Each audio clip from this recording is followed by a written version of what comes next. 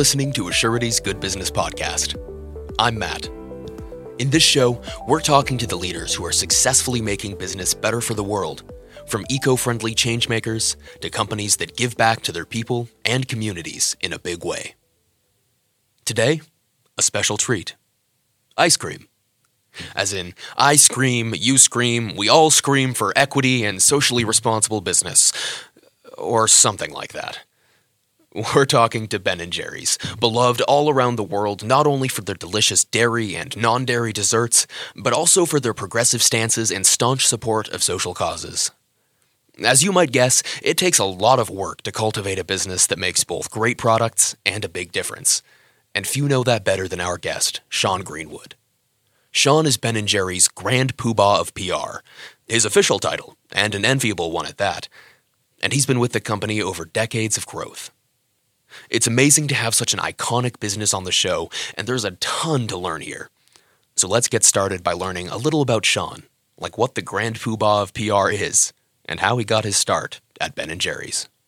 Thank you for that. Yeah, it's nice to throw a bone to start things off. I usually use my full title as the Grand Poobah of Public Relations, and people go, all right, how did you get that thing, right? And I've been really fortunate to be part of Ben & Jerry's for a while now. I started while I was in college, and so I joined Ben & Jerry's in 1988 and was able to, be part of this organization when there was about 100 people working at the office, and have been able to be, part of the evolution of it, and really consider myself lucky. There's kind of the notion in the office, and I share it too. If I had to apply for the job today, it's a lot more competitive today than when we got in. So, my job is focusing on public relations, and we want to tell the stories of these things that we believe in, right? We believe in making great ice cream. We believe in trying to use the power of our business, and so that's what I get to do full time. And as far as what his daily work entails, there's what you'd expect from the PR head of a multinational organization, but unlike others in comparable roles, there's a huge emphasis on the company's social mission. Yeah, I mean, there's writing about chunks and swirls, right? That's kind of a big part of the job, obviously talking about the product. But the belief at Ben & Jerry's is that we want to have equal weight for what it is that we believe in doing with the business, our social mission, as well as product. So it's not just all about selling ice cream, right? And that I think both helps me sleep at night and helps me feel good about the job and the company, that we're trying to do more out there than just try to get rich by selling ice cream to people. So I think, yes, I write about chunks and swirls, but I spend as much time, learning about things like racism and global warming and equity and equality. And so I get to stick up for a lot of those things and learn just like a lot of our fans, and then try to bring that out and share those stories. If you've spent time in the social business space, you're probably at least a little familiar with the mission work of Ben & Jerry's. It's hard to miss, and that's just a testament to the reach the brand has been able to achieve. If you're unfamiliar, Ben & Jerry's is a self-described activist organization. Here's what that means, and why it's such a core part of the business. I think we consider ourselves an aspiring activist company. Like, there's always work to be done, and while hopefully we're doing some things that are impactful, there's always improvements to be made. Like, it's never an endpoint, right? There's always work that you should be doing. So the belief in this really goes back to the beginning, right? The co-founders, when Jerry and Ben started this business almost 44 years ago, May 5th will be 44 years. The idea at that point was they didn't want to take advantage of somebody to make a profit. And it seemed like that was a lot of the business models that were out there that were operational. It was like, buy something, mark it up, pay someone very little, use their labor for cheap, and then profit off it. And the guys did not really like that at all. And so they really challenged themselves to go out and create a new business model. And I think what that grew to was this mission of having, an equal weighted focus on being a business, making a profit, but also doing something good in the world while trying to make great quality products. So those three parts are supposed to be equally weighted. And I think that was a unique model, because at the time there were plenty of nonprofits, and there were plenty of businesses who said, we'll give away a percentage of our profits. But Ben & Jerry's is very much a for-profit and profitable business. But the idea of having an equal interest in that bottom line, as well as the impact in our global community, that was kind of the model that those two set out, and that we've continued to evolve ever since. Now, we see a lot more companies like this these days, starting up with a mission in mind. But in 1977, That was kind of a big idea. Even for companies like Assurity, where purpose is baked into what we do, we didn't codify our mission until relatively recently. As always with pioneers, it took some time for Ben & Jerry's to find their stride. But despite refinement over the years, that social mission has always been present. Right, the social mission piece of how do we have the community in our sights, and say we want to make sure that as we prosper as a business, they prosper. It's a notion that the guys labeled linked prosperity that we have in our mission statement. And so early on, it was pretty basic. I mean, as Ben & Jerry started the business, Ben was the one who was kind of passionate about that and saying, how do we grow these things out? So Ben would find these issues to jump on. One of the early examples included, at the time, especially in the early 80s, the Cold War with Russia was still going on. And so trying to look at some way to increase peaceful negotiations between countries was really an important issue. So Ben ended up coming up with the idea of doing an ice cream bar on a stick called a Peace Pop, and donated 1% of the sales of those to these peaceful exchange programs between Russia and the U.S. And so, the idea is, how do you take a stance and how do you act? And Ben is a person that loves action, right? Ben's not one that says, hey, let's measure this 27 times before we go out. Ben wants to get out there and do something and feel like we can make an impact that way. And I think the way we've evolved since those earlier days, I think we're much more structured now, right? We're much more targeted, where one of the challenges I think we saw really during my time at Ben & Jerry's, probably 10 years in, 15 years in, we would run like it was like putting out fires, running from one to the next. And it might be, oh, God, we had to do something global warming over there. Okay, quick. Now there's a children's issue over here. Quick. Now let's run over here and there's, things we can help with around women's issues. And it was so scattered, I don't think we had the same impact that we were hoping for. And so I think both we've become more focused, and I think we've been a lot better at measuring our impact, right? Setting goals and being able to measure. So if you take, in 2015, we did a campaign called Save Our Swirl.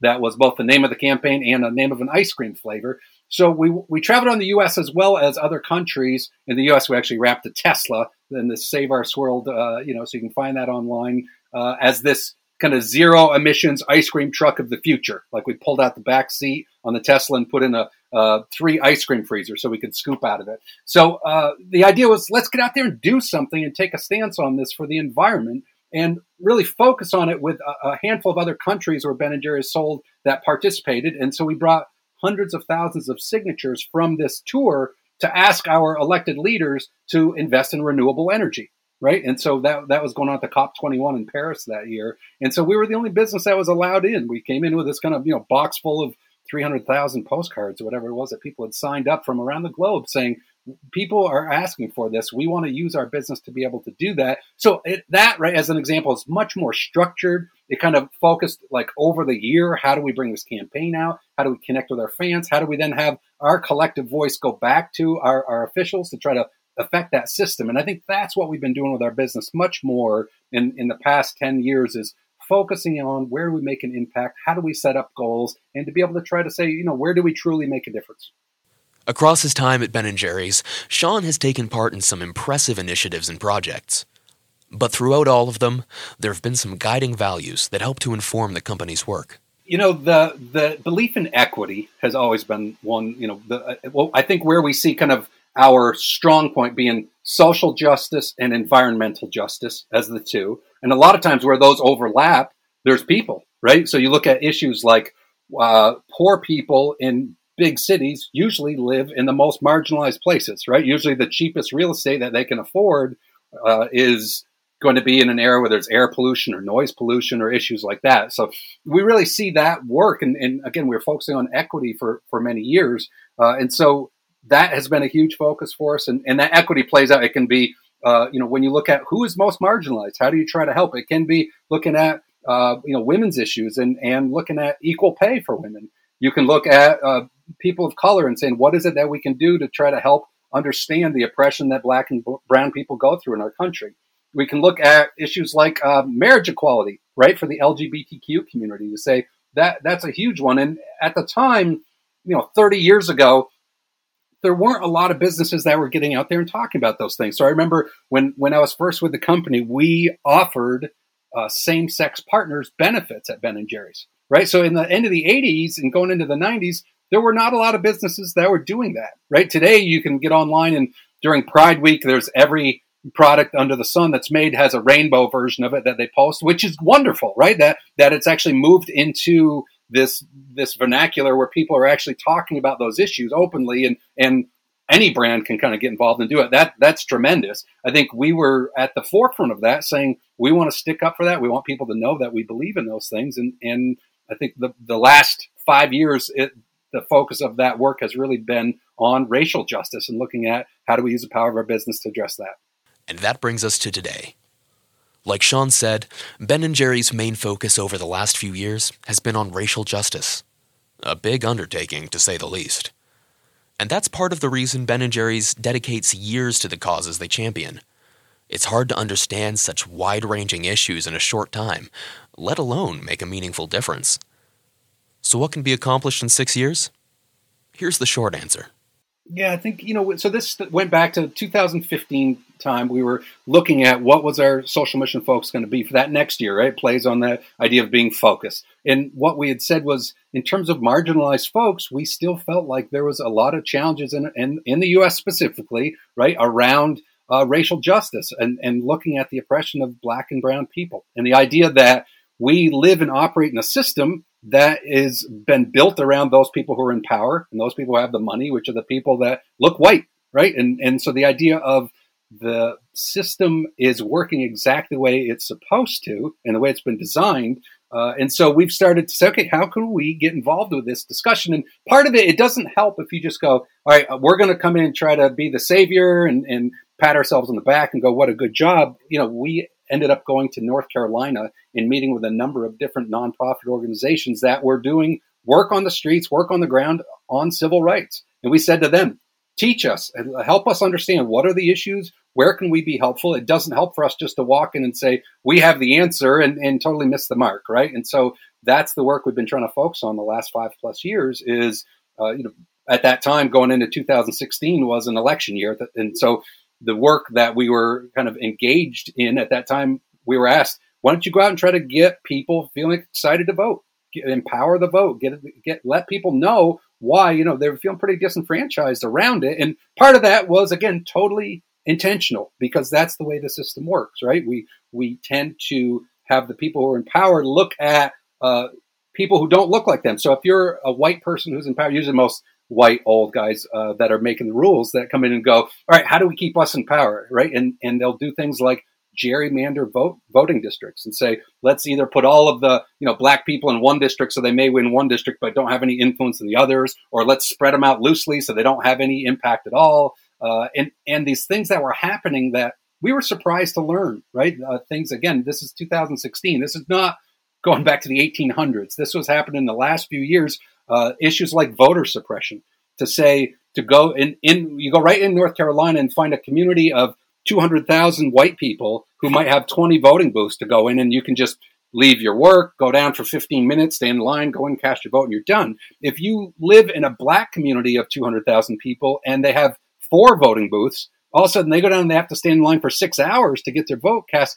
Kind of what messages does that send immediately off the top, right? It says your vote doesn't count. It doesn't matter as much as white people's. And it's this kind of within the system, not illegal, right, type operation. Like, no, we provided voting booths. They have a chance to vote just like everybody else. But when you drill down and you understand where the voter suppression kind of work was happening, it was eye-opening. I've learned so much myself in the last 5 years, right? I think one of the things when people say, okay, so you've done this work on racism, how's it landed?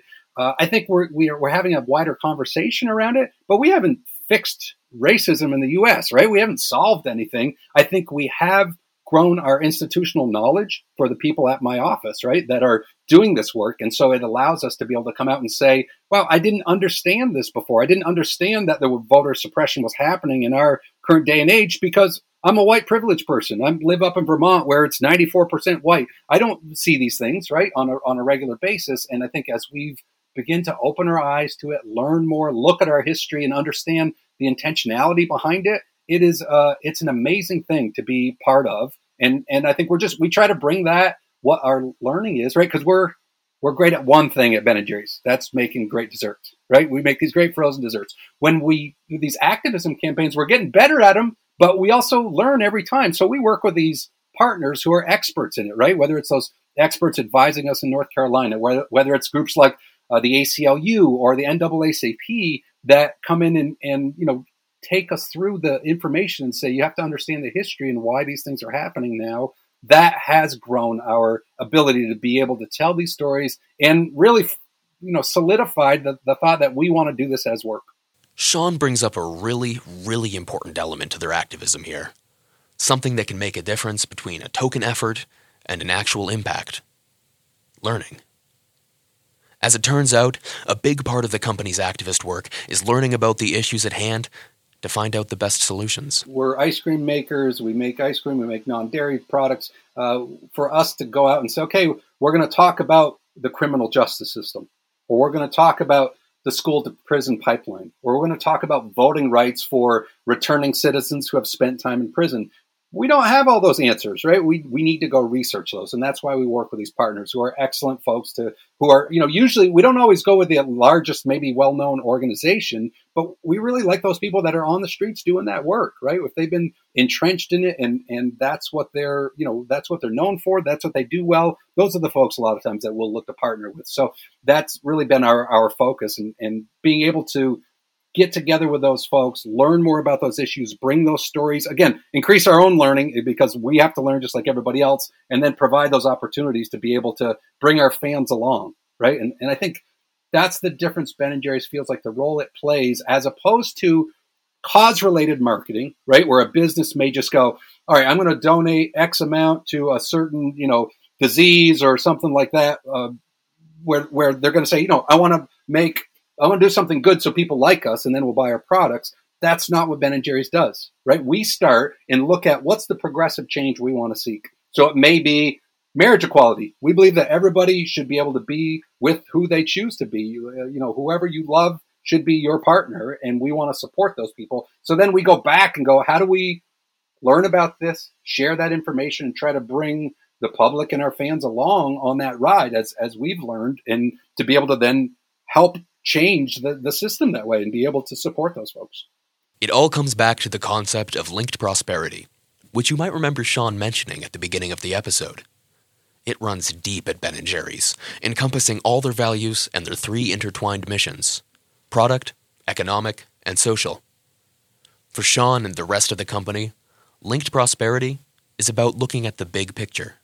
Yeah, I think linked prosperity is looking at the entire kind of business chain, right? So it's not just at the end when you're marketing, right? You should make sure that this goes in, where are you buying ingredients from, right? So sourcing ingredients for a business like Ben & Jerry's is such a huge opportunity. Again, when Ben & Jerry was first starting out, they found out that most businesses just take advantage of somebody else. Say, so it might be, if you're going to make an ice cream with bananas in it, you would say, okay, we're going to buy bananas from a developing country. And what would happen traditionally would be someone would go and say, as a salesperson, say, I'll give you $1 a pound for your bananas. And then the person would go, we're talking about smallholder farming, like maybe 3 or 4 family members and 1 donkey. So they load up the burro with bananas and come down to sell them at the boat. And all of a sudden the salesperson's there going, I said $1, but I can't really pay $1. I can only pay 50 cents a pound for bananas. And so all of a sudden, here's a person with all their crop picked, and it may spoil, it may not last, and they don't have any option. They were taken advantage of that way. So fair trade is a program that really sets this floor price to ensure those folks, those farmers get a fair wage for their product. And so it's those kind of things that we try to do with our purchasing, whether it's supporting a model like fair trade, which, all the ingredients in Ben & Jerry's products are fair traded where it's available. And then there's other things like dairy is not a fair trade product. That's usually locally sourced where you manufacture. So, we work with a bunch of Vermont farmers up here in right next to our 2 manufacturing plants. We provide all the ice cream for the U.S. out of these 2. And so working with those farmers, it's not fair to say, there's a lot of challenges to farming. When you look at the environmental impact, when you look at the price structure, right now the pay that farmers get for their milk and cream often falls below the price of production. Like, what kind of a business model is that? How are they supposed to survive? So we don't feel like it's fair to say, hey, that's your business. We're just here to buy the stuff you're making. We're helping you out, and you go figure it out. And so over the last decade, we have developed this program called Caring Dairy, where it's really evolved over the years to look at it. The target's always been, look at sustainability on farms. How do we help those farmers to do their job? And how do we help them hopefully succeed, right? When you look at the number of farms here in Vermont alone, I think even 40 years ago, we had something like 4,000 farms. This year, I believe we're under 800 farms, right? So it's just this decimating number and average and trend that's happened. So how do we try to protect those farms to be able to be around for the next 10 or 20 years and hopefully 100 years? So that is the work that this Caring Dairy program does, right? And we try to work with the farmers, provide a way to be able to support them, use some of the resources that a business like ours has to be able to say, we can look at these issues and research these issues and provide some structure to be able to hopefully give them a kind of a little assistance in their effort, right? So that's the idea of linked prosperity. It's like across all of the chains of your company. How do you do that? How do you bring it on? And we're not perfect, right? We've got a lot of, like, one of the things we're working on right now, looking at this issue around racial equity. The majority of our farms and suppliers are white-owned businesses, right? And so for us saying, we got to look at ourselves too. We got to be part of this equation. We can't just go out and say, hey, everybody, white supremacy is an issue. Go solve it. It's not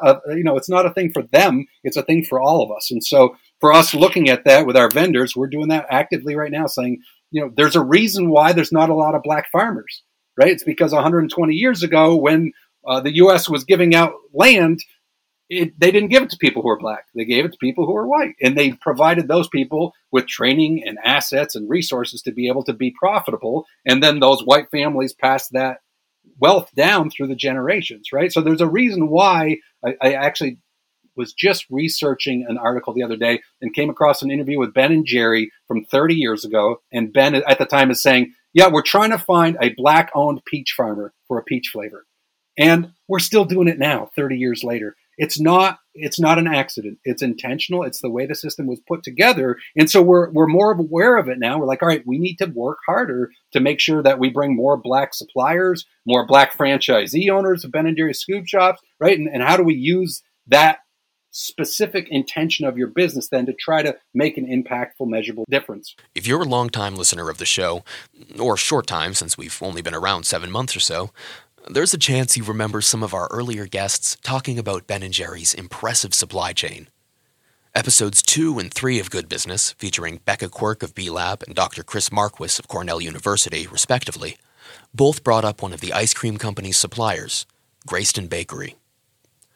For context, Grayston Bakery is one of our fellow B corporations based out of Yonkers, New York, that pioneered a unique open hiring concept. Basically, it works like this. If you want a job, you add your name to their list.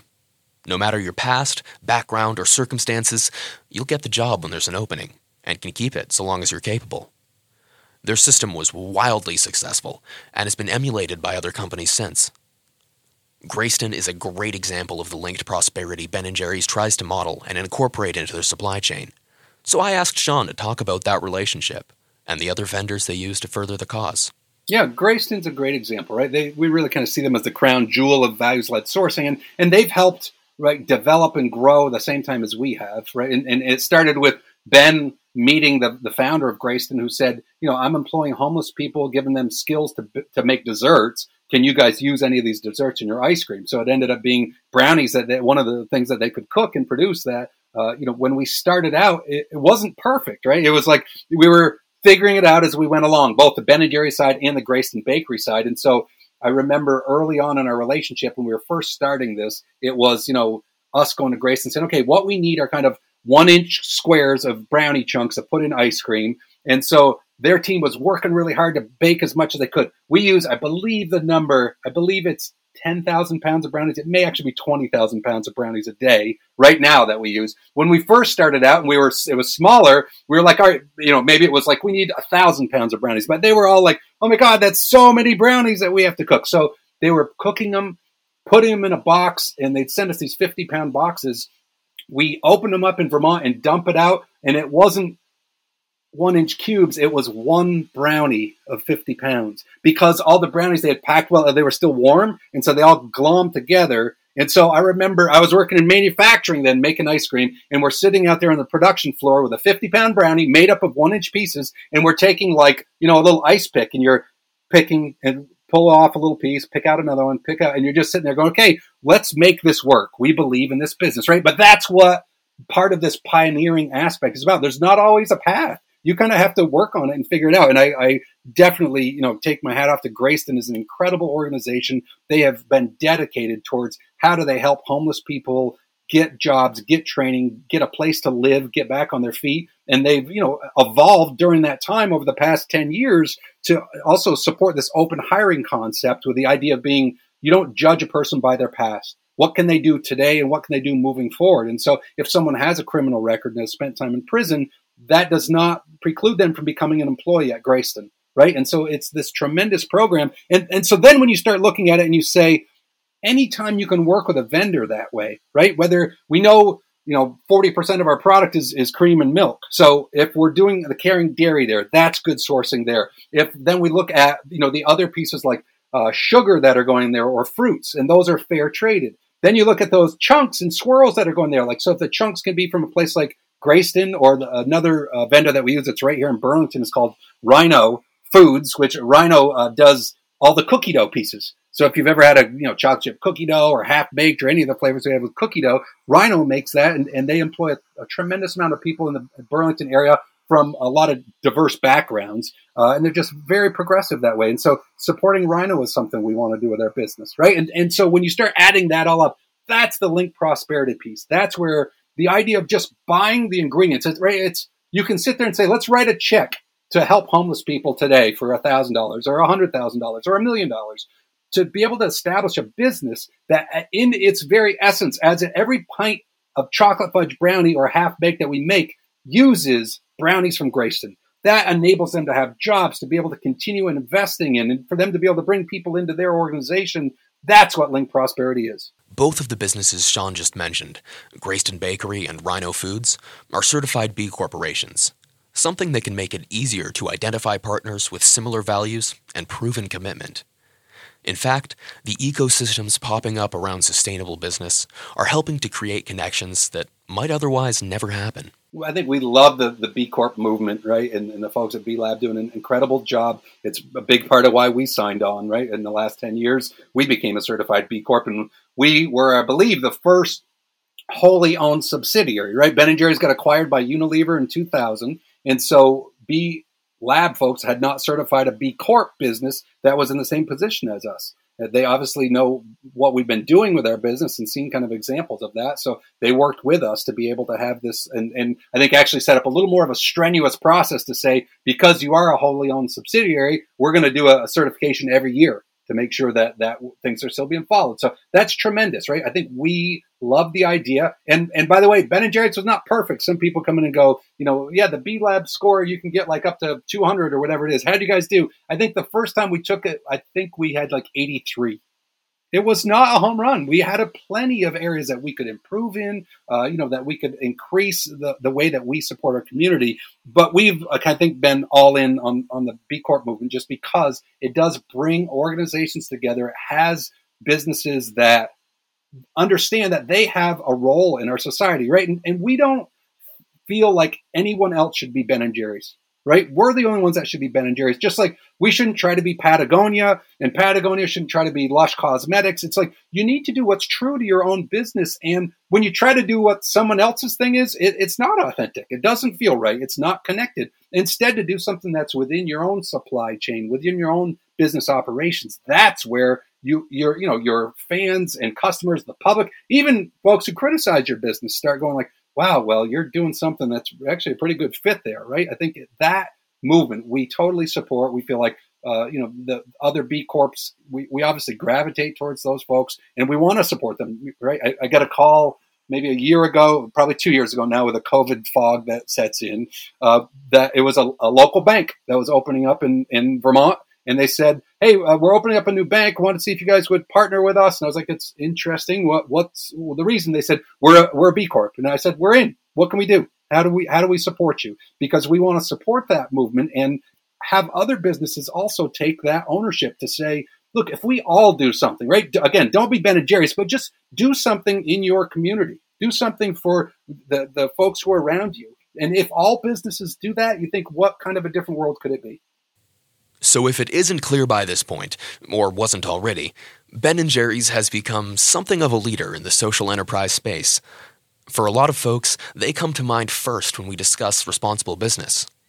But with a public profile and high expectations among fans, there are plenty of challenges that can go hand in hand.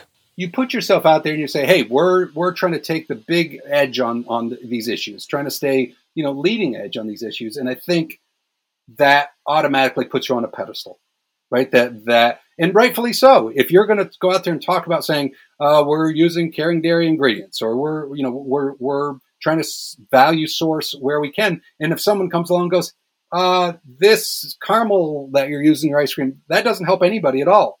Why not? You said you believe in doing these. So I think it's fair, right? If you're going to benefit from that reputation, it's fair that people are able to take a shot at you. I think it's difficult because I think in the real divisive world that we find ourselves in this year, and it certainly feels like maybe the last 18 to 24 months has been, evolving and spiking even more, that people don't have a polite disagreement anymore, right? They're and it's funny. I think back, when I go back to my parents' generation and think they watched the news and the news seemed like it was just reporting what happened, right?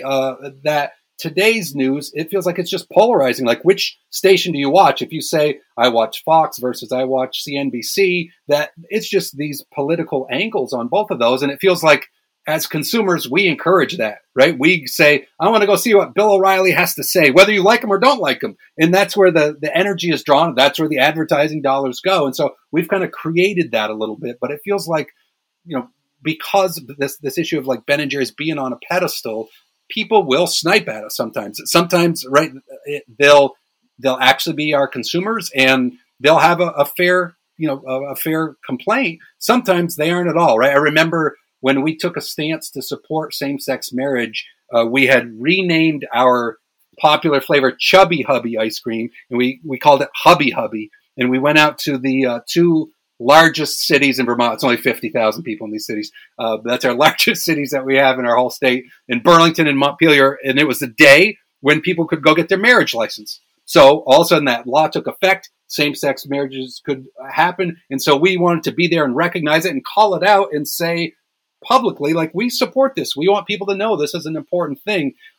I remember, we put out a press release around it saying, because we wanted to share that news, and my name was on the press release. So I ended up, I think in 24 hours, I had something like 3,000 emails. And most of them were people saying, I disagree with this. And they were angry. It wasn't just, I disagree. There were a lot of words that, it was like a sailor talking to you, using profanity and so much hatred around it. And, you would get these complaints that way that makes you kind of feel bad about going, wow, did we do something wrong? Did we slip up? And then you'd see complaints that would say something like, I hate you because you've supported gay marriage. I'm never going to buy another, I used to buy 3 half gallons every week of Ben & Jerry's and I'm never doing it again. And then after reading that, you say, we don't make half gallons. That person is not our customer. They might not like our values, but we didn't just lose a customer. There was somebody who was not buying our ice cream, not supporting our business, and not supporting those same values that we care about, right? Our co-founder, Ben, has a saying that, the strongest, values, the strongest bond you can have with your fans and customers is through shared values, right? And so this is exactly that example of saying, we don't need everybody to support Ben & Jerry's. We don't need everybody to buy Ben & Jerry's. We believe we want to try to use our business and do good things. If somebody goes, I don't agree with you because you support gay marriage, I'm happy to have a conversation with that person. When they're going to just yell at you, use profanity, and say, I'm never going to buy your half gallons again, they weren't our customer to start with. What's impressive to me is that their high profile hasn't changed the causes the company works on, nor has it really changed how the work gets done. While many organizations would see the attention Ben & Jerry's receives for their initiatives as reason to only back safe or non-controversial issues, that focus only gives Ben & Jerry's more reason to back the causes that are truly meaningful to them and the communities they benefit. It really doesn't affect us so much that way. I think more what will affect which issues we'll look at include timeliness, right? So I was talking about that Save Our Swirl campaign. The planning for that started in 2014. And looking forward, we knew in 2015, the COP21 was going to have the largest gathering of world leaders at the time, right? There's like 180 countries were represented. So as we're looking ahead at that, we go, okay, if we start this campaign now about the environment and renewable energy, when they meet up, we can bring that message, right? So it's more about that kind of timeliness. I think the same thing with the racial justice work we've been doing the last 5 years was because we said we got to get more involved in this. And I think with what you see, that's been happening certainly in the U.S. in the last year plus since the George Floyd murder, that it has been an incredibly hot issue and one that we feel like, all right, we've been doing this work for the last 5 years. And I think it's not just a one-off statement, right? Like a lot of businesses came out after the murder of George Floyd and they would post something on their social media like, we stand with our Black brothers and sisters at this difficult time. And then what immediately would happen is a response from the public and would say, oh, really? What do you do to stand with us? And you'd have some businesses who were legitimate, who probably were trying to act in the right way. You had some businesses that really didn't have a leg to stand on to support their position. And so they'd take down their tweet and say, whoops, sorry, we didn't know we were supposed to do more than that. Right. So I think that piece of doing the work is really so important. So when you look back at our last 5 years and look at what we've been doing around, right, we had a flavor out 5 years ago, 6 years ago now, calling it Empower Mint, that was used to empower voters with that whole voter registration campaign we did in 2016. We took a stance to support the Black Lives Matter movement officially that year. We came out a couple years later with that Pecan Resist flavor. I think a year after that, we launched our Justice Remix flavor that was just about the criminal justice system and how that's broken and how it disproportionately affects people of color as well as poor people. And so, we're trying to walk that talk. It's not saying put out one statement and then check the box and now you just ride that. You need to continue to stay committed to that and go back to those issues. And as we look at racial equity, there are still, a dozen more issues that we could probably work on. The ones that we have right now, right?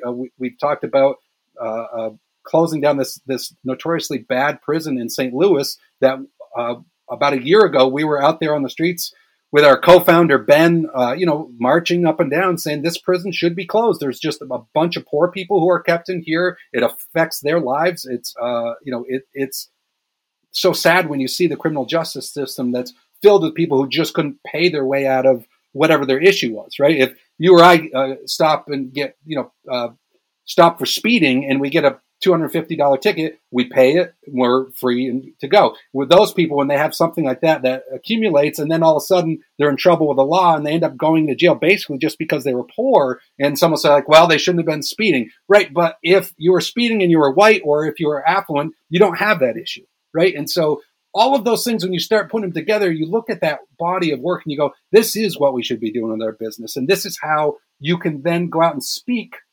After the murder of George Floyd, we put out a statement saying, we must dismantle white supremacy. Silence is not an option, right? And this idea of saying, we're learning these things. We understand the system is the way it is. We need to be vocal about that. If we hadn't been doing that work in the last 5 years, we couldn't have put that statement out because people would say like, who are you, white ice cream company up vanilla up in Vermont? Like, come on. Why do you have a chance to be able to raise your voice around this? I think because we've been doing some of that work the last 5 years, and you go look at our channels on our social media, and I think you'll probably find, I don't know, probably 2,500, 3,000 posts in the last 5 or 6 years to talk about racial justice work in all of these areas, and to here's what we're doing. We're working with the ACLU to advise us on a podcast to learn more about the history of racism and the history of slavery and how it's affected our country. And when you stack all those things up, I think that's why people go, wow, you guys are actually, you believe pretty deeply in this and you're trying to make a difference. What you might not know about Ben & Jerry's is that the business arm of the company isn't working alone to make a difference. There's also the Ben & Jerry's Foundation, which focuses solely on mission work. The foundation was set up initially with shares of stock from Ben, with the idea of saying, how do we have this more intentional group that looks to support progressive change in America, right? So, folks, it's actually like an affiliated but an independent part of Ben and Jerry's. So they do have, kind of the ability to look at grants, folks, and you can find their information out online and can apply there. It's that grassroots progressive work that they're looking to support in communities around the U.S. And so those folks, one of the unique things about it is that we are actually the people who decide where the grantees are given money is a team of employees. So it's a cross-sectional team of Ben & Jerry's employees, people who work manufacturing, who work throughout the company. I think some people scoop ice cream, and that team gets together to decide who the recipient should be. So it's kind of unique that way. Jerry still sits on the board of the foundation that way. So it's just been a long time part of Ben & Jerry's. When we were acquired 20 years ago, Unilever committed to being able to continue to fund the foundation at the same amount and larger, to continue to grow it as we grow as a company. So it's just this tremendous ability for us to be able to kind of put our money, literally our money, where our mouth is. This brings us to the point in our podcast where we like to pick the brains of some of our guests for advice that other social business leaders or aspirants can use. And although he claims that he's not in the position to give advice, I think that Sean's guidance here is really something to think about for anyone who's trying to make their business better for the world. Yeah, it's a great question. I think, again, we tend to start saying we're not in a position to give other businesses advice, but we're happy to share what works for us, right? And that idea of saying, when you look at your values, I know Ben had recently been doing an interview and somebody said, trying to learn from your 43 years, Ben, of doing this, how can you speed up the process? Like what can you give us for wisdom? And he said, put your values out there at the very beginning. What is it that you want to do?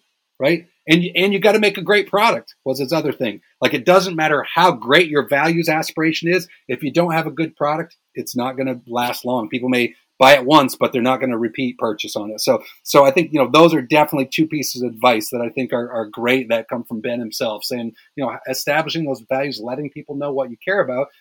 I tend to think all businesses have the opportunity to have some impact. And again, don't measure yourself to Ben & Jerry's. Be your own company and find a way to do something locally, right? I was speaking with a group around some of the racial justice work we've been doing.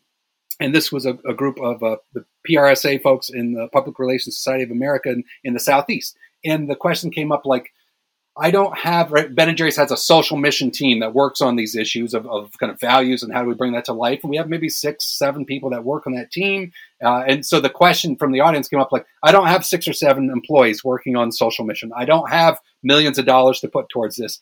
How can I do this and still, take a stance to support racial justice? And I said, let's take, for example, if you were a small auto parts dealer, like if you owned one franchise of an auto parts store and you said, I want to do something around racial justice. If you said, I'm going to donate $500 and put that in a fund, and then I'm going to put a bucket out on the counter at my store and say, I'm going to ask 500 customers to each donate $1.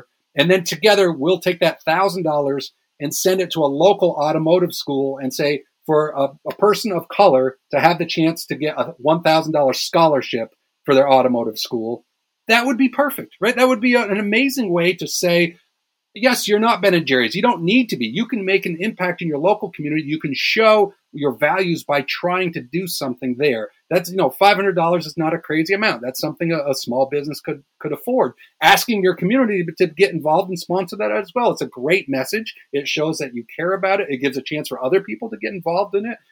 Right? That's the kind of activism and creativity that I would say challenge yourself if you're a business. And a lot of times when I speak with students and student groups, college folks, I'll say, when you're applying for a job, don't just go in there and interview and tell them why you're the right candidate. Ask them why they're an organization that deserves you. Like what is it that your business does that's good for the world?